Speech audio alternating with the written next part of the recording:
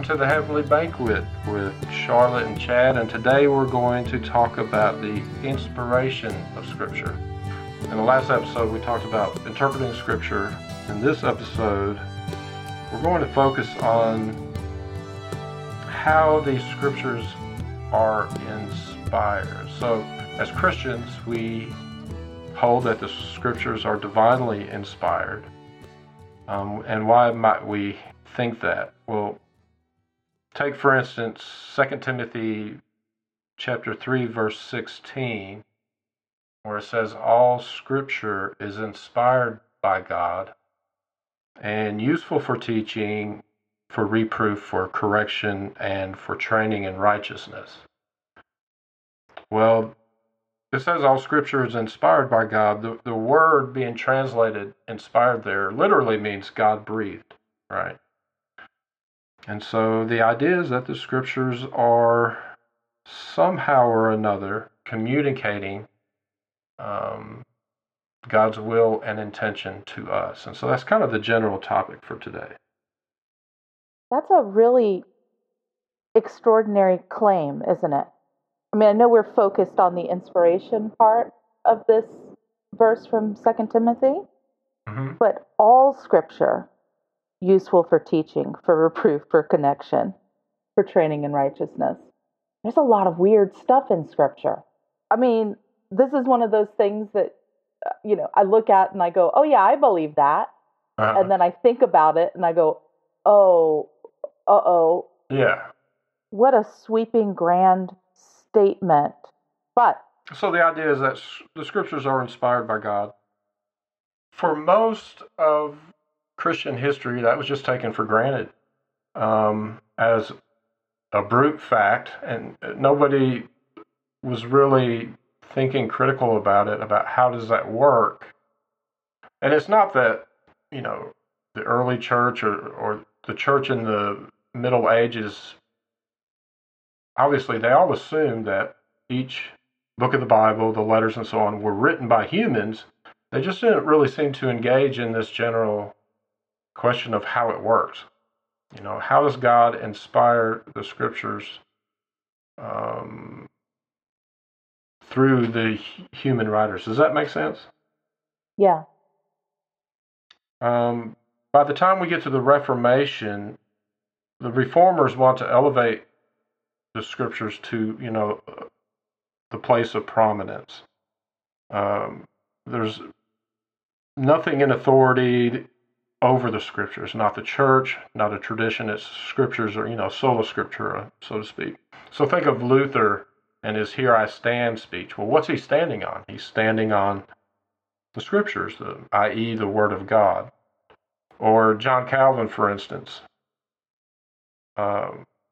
refers to the Scriptures as the Word of God, and he'll say, we don't get daily oracles from heaven, so we treat the Scriptures as if we're hearing, as he puts it, the living words of God. So the words of Scripture equal, the Word of God.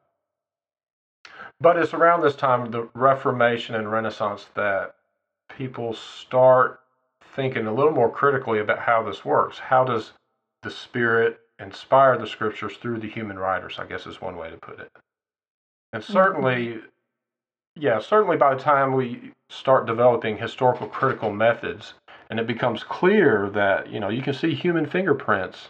You just compare the four Gospels, you can see differences in the different writers, even though they're using a lot of the same material. And so now the question comes more to the forefront. How does inspiration of the Scriptures work? Various models or theories have kind of been developed over time to think about the relationship between the divine and human and the process of inspiring the Scriptures.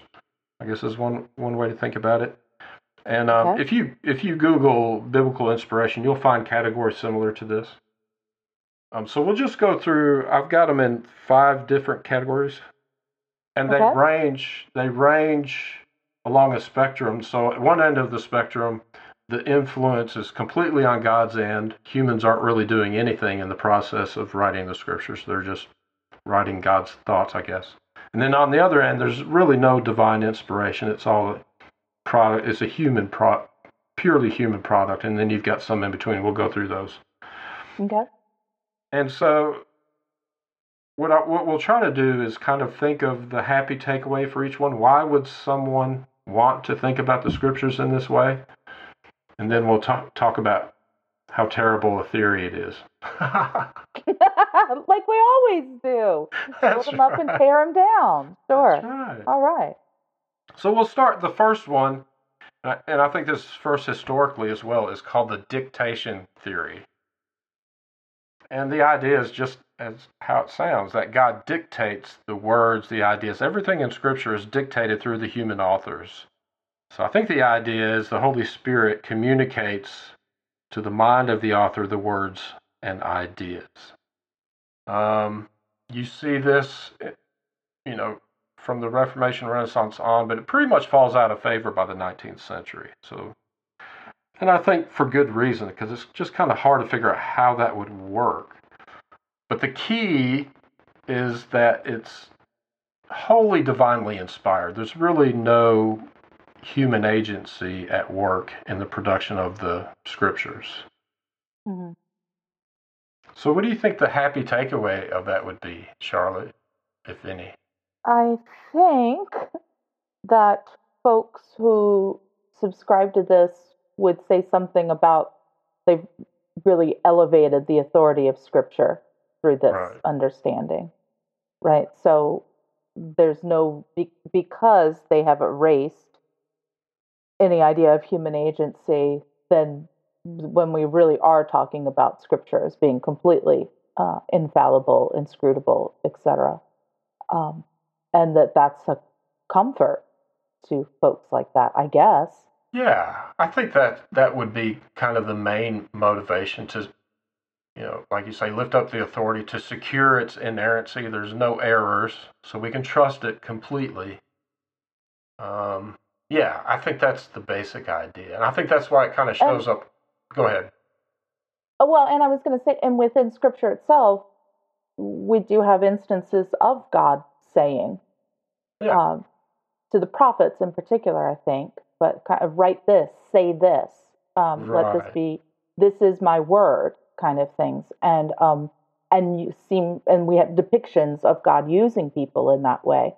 So it's not completely wild. I guess that, as a child, I think I thought about the scriptures only this way. And even like when there's images in my mind that must be from, something I saw in Sunday school or something, even of kind of like, the spirit hand, like holding the person's hand, even, and kind of moving pen on paper.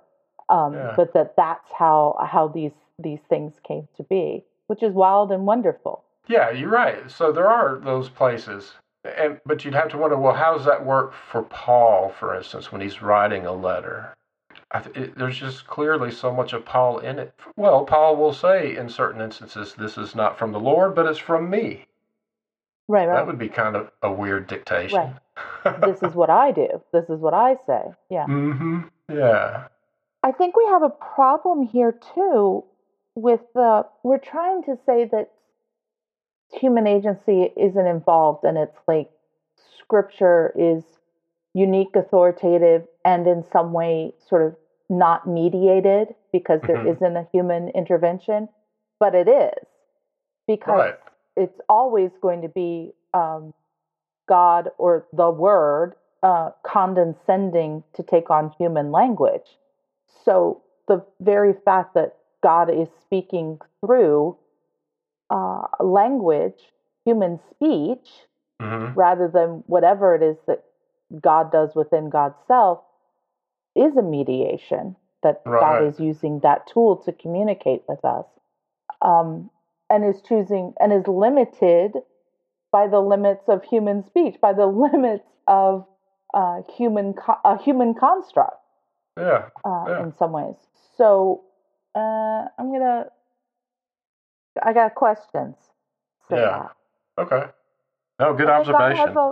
God has a lot of explaining to do then also about this dictation, because there's some that I'm going to ask. Why did why did God change tenses in the middle of this sentence? Why did um What's up with so God's grammar, man?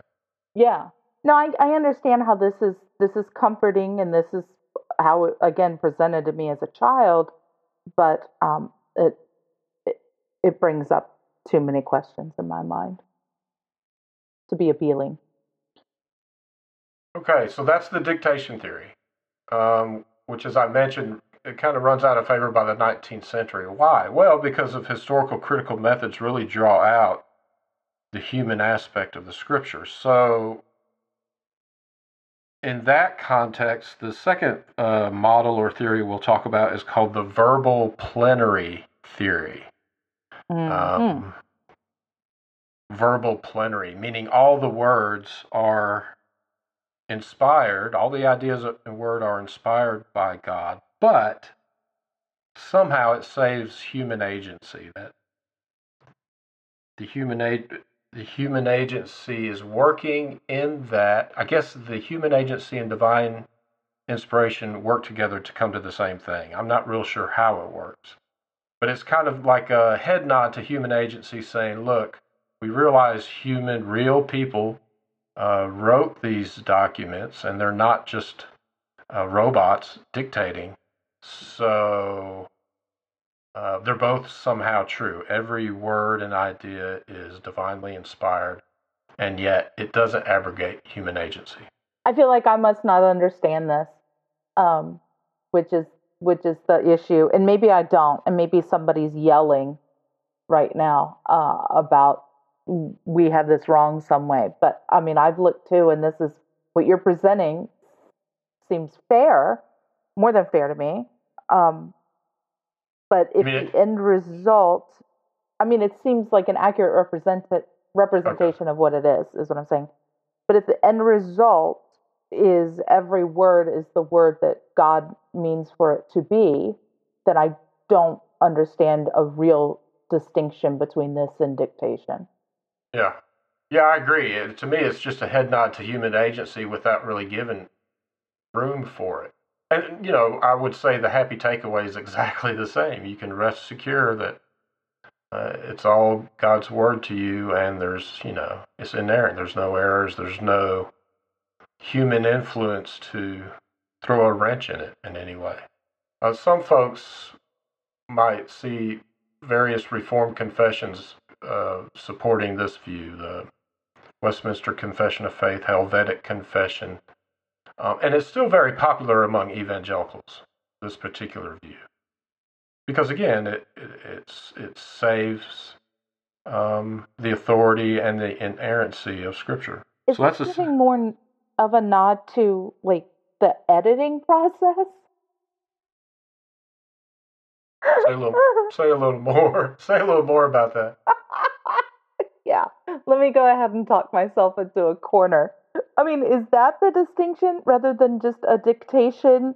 Is this assuming like maybe is making room for the fact that there are multiple and different manuscripts, etc., and that maybe something was written down by humans, but other humans, God is using inspiration to edit those works?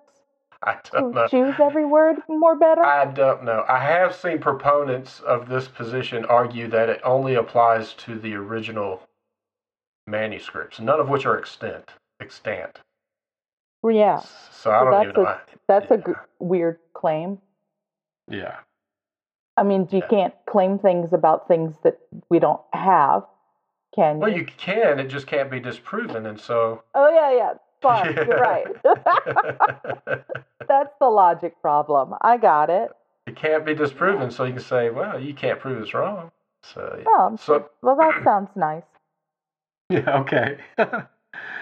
So yeah, they're very much alike, dictation and verbal plenary. I think the verbal plenary, again, I think those who held, and Domenico Bagnese comes to mind, he really wanted to say there's just no human influence.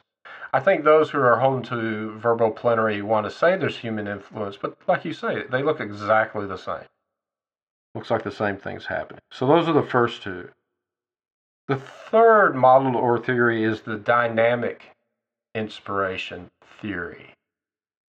And the idea is that the concepts are divinely inspired. Take a concept like, I don't know, justification by faith or justification in general. The concepts are divinely inspired, but the words used to convey them are fully human. So I think the idea is God is inspiring the human writer to write out in the human's own words the divine intent. I think the happy takeaway there is you're still securing the divine inspiration, but you're allowing for actual human agency. I think this seems to maybe capture, I don't know, maybe capture something of that issue or the reality of the divine word condescending to human speech. Mm-hmm. Right. So it's using the human writer or the community as that mediator and is recognizing that. Yeah. Right? Or I'm giving it too much credit? I think so. I mean, yeah. So the meaning is always divine, but the words may be imperfect because that's the human agency part. Yeah, or you could have two different writers talking about the same thing in different ways, but they're talking about the same thing. Mm-hmm. You know what I'm saying? So it's dynamic in Yeah. that sense. So what would you say the happy takeaway is? It kind of meets the need for human agency and preserves divine inspiration, something maybe? Well, I think it recognizes the reality, Mm-hmm. kind of regardless that whether mediated by human agency, mediated by human language, that there's something between God and us in this reception of the word. And I'd like some at least nod to human agency. If we understand the Bible or Scripture as the story of our relationship with God, then we're historically and as a people of faith part of that story. So I'm not as comfortable with views that sort of erase us from the process, right? Yeah. I mean, that's if it's, even the story of, God's covenant with Israel. Well, it's a covenant, right? So why would the people just end up, erased or have no voice in there whatsoever? Okay. So that's the third one. The fourth one is partial inspiration theory. And this isn't so much how the relationship works between divine inspiration and human agency. It's really just an acknowledgement. Well, let me explain it. So the idea of partial inspiration theory is whatever is needed for faith and practice is infallible. Whatever pertains to history and science can be wrong. There are errors, historical errors, scientific errors, and so on. So you might say the spiritual import is infallible. And by the way, let me insert this in here very quickly because I think this is confusing. There's generally a difference understood between the infallibility of Scripture and the inerrancy of Scripture. Those who claim Scripture is infallible are usually going to take this position, that it's infallible in terms of faith and practice, but not necessarily inerrant. Those who hold an inerrancy position are usually going to, be a verbal plenary or dictation kind of person. They're going to want no errors of any kind. So I think the idea is it doesn't have to be historically accurate, but it has to communicate, or it can communicate something worthy in terms of faith and practice. Or take the opening chapters of Genesis. It doesn't have to be a one-for-one correlation with how things actually unfolded, but it presumably communicates certain spiritual truths. So, God is the creator, creation is good, humanity is created in divine image. All of that can be infallible in terms of faith and practice, and yet, it not be creation not happen as unfolding in 6 24-hour days or whatever. Does that make sense? Oh, okay. I think I misunderstood it. That makes sense. Sure. I'm on board with that. So it's not that some parts are accurate and some parts are not. It's that the same passage, can be seen on two different levels, the historical scientific level or And as we talked about last week, there's going to be plenty of passages we're going to hold to be both historically accurate and have spiritual import. Oh, right. So sure. Yeah. Sure. Okay, well, I've warmed up to this then. Okay. So that's the fourth one. The last one is because okay. I'm sorry. Let me go back here because it's more telling me that's not a stumbling block, that there are problems in Scripture. Right. And I mean, can I take that as more the gist that shouldn't stop you? That what's really important is always the spiritual meaning or the part that pertains to faith. Christ, yeah. So don't let the depiction of the natural world or the histories or other kind of issues that you might find there stop you from still seeking the divine message behind that pertains to faith, etc. Right? Yeah, I think so. Okay. I think that's the idea. The last one is what we'll call the human intuition theory. So this is the idea that there is no divine inspiration, but human intuition, especially of maybe some particularly spiritual people, communicates spiritual truths. For instance, we might say Paul, it's not that God's inspiring Paul or the Holy Spirit's inspiring Paul, but Paul's just really hitting on some good stuff because he's in touch. I don't know. What would you think the happy takeaway might be of that one, Charlotte? It's not really a theory of inspiration, is it? No. I mean, I guess, okay, it's going to recognize the multiple voices we have in Scripture, right? The multiple genres, the fact that different kind of artists and writers talking about their experience of God through history or through their faith understanding. But then how would that make Scripture distinct from any other writing about the faith? How would that make Scripture distinct from the work of the mystics or poetry or prayers or anything that I construct? Yeah, I think it just removes the Holy Spirit out of the picture altogether. Well, I'm a little troubled though by this. If it is talking about human intuition, isn't that also the place where I guess in my mind I've placed the Spirit somehow or some kind of contact, because that always feels an experience of intuition, I think, as a sense sometimes of an outside voice. I mean, it's your own inner voice, but of a second person somehow offering an insight in some way. So I guess I'm a little annoyed. Why not just go ahead and call that even inspiration? Yeah, inspiration. I don't know. I mean, it helps with things like Paul's letters. Mm-hmm. And who frames this stuff? I try to find intuition theory. Who came up with that? I don't know. I'm inclined to say it's people who are probably on the more verbal plenary theory end of things. So it's a caricature of, perhaps a more liberal approach to the Scriptures or a more critical approach to the Scripture. I don't know. I'm kind of like you. I don't know if I'm kind of like you. What you said about why isn't that intuition inspiration, and why wouldn't the Holy Spirit be involved? I mean, to me, they're inspired, so I'm probably going to land somewhere more around dynamic theory or partial inspiration, somewhere in that area myself. Because I do hold the Scriptures to be inspired, but I also know there are issues. So, I don't know. But I do think there's inspiration. So if the idea of human intuition is that there's absolutely no divine inspiration, I'm probably not going to be able to get on board with that myself. Yeah, I don't see how I could claim that and also claim Scripture as being unique and authoritative as opposed to anything else. But, I mean, I'm sure there are people who do think that, so. Yeah.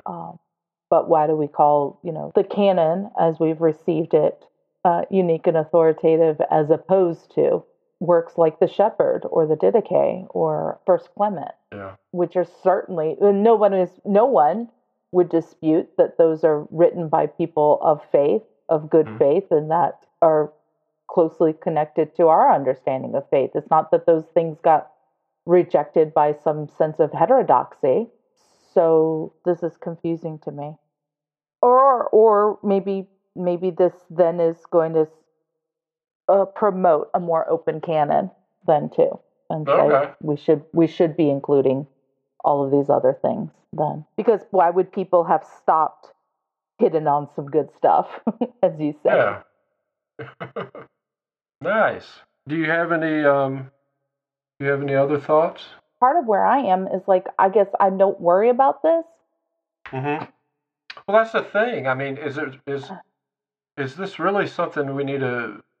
Is how important? The whole God side of the equation is completely not our experience. So why are we even? Can't we just accept it's inspired and move on? I don't know. Yeah. So I think your instinct is probably right, or your intuition is probably right, that these categories are more bolstered by the dictation or verbal plenary theory crowd to sort of mock a historical critical method and, other tools, views of scripture and interpretation, to say that they're not as high or authoritative. Though, what else is at risk here is making a God out of the Bible. Mm-hmm. And that idolatry around scripture is its own issue as well. That by taking some kind of human experience or human intervention or human agency out of scripture, of a sense that's also helping those people promote interpretations of scripture, etc., that are also devoid of the human experience, that dismiss the very real ramifications those interpretations will have on people's lives and in hurtful ways. And I think that crowd also seems to have this kind of one-to-one relationship or understanding between Word of God and Scripture, Word of God as Christ. And that's absurd to me, I think. The identification of the two, you mean? Yeah. Yeah. I mean, that is, so touching on your point, we equivocate with the phrase Word of God. We use it in relation to the Scriptures. When we refer to the Scriptures as the Word of God, we refer to Christ as the Word of God. But those two things are not the same thing at all. And why do I say that? I don't want to get too technical here, but two things are identical if they share exactly the same properties, which the Bible and Christ don't. I mean, we wouldn't say the Bible died for our sins, or we don't worship the Bible. So obviously, we're using the Word of God in an equivocal sense about two things that are significantly different. And so what is the relationship of the Scriptures as the Word of God to Christ as the Word of God? I would say the relationship is a relationship of means to end, right? The Scriptures are inspired as a means to bring us to some working knowledge of Christ and the faith and practice. But the burden of bringing us to faith is not the burden of the Scriptures, it's the burden of the Holy Spirit. And I think one problem is people want the Scriptures to be perfect so that they can be trusted to communicate the truth. But I would say that's the work of the Holy Spirit. I don't know. What do you think? Yeah, I think that's the end that actually needs more attention as far as talking about inspiration, is interpretation or understanding, right? And I think, Augustine says something about sort of interpreting scripture as both discipline, study, and requires supernatural aid. That the act of reading or interpreting scripture is an act of faith, right? And so people outside of the faith can read the scriptures of our faith and they can glean some understanding. And they may glean more understanding because, as we see in scripture, God can talk to and uses people outside of the faith all of the time. Mm-hmm.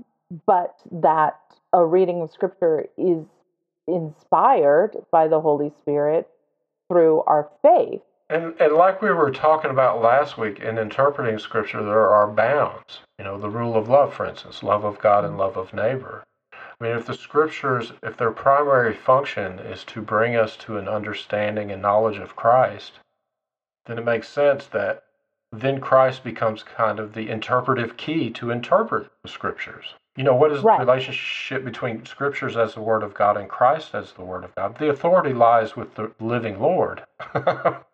Right. There's that interesting passage in the Sermon on the Mount where Jesus says, you have heard it said, an eye for an eye, a tooth for a tooth.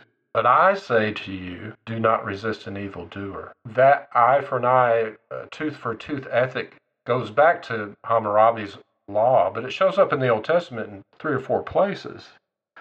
Probably the most brutal instance is Deuteronomy 19:21, where it says, show no pity. Life for life, eye for eye, tooth for tooth, hand for hand, foot for foot. And so you clearly have an instance where Jesus is asserting his authority over one statement of Scripture. And so, when he says, but I say to you.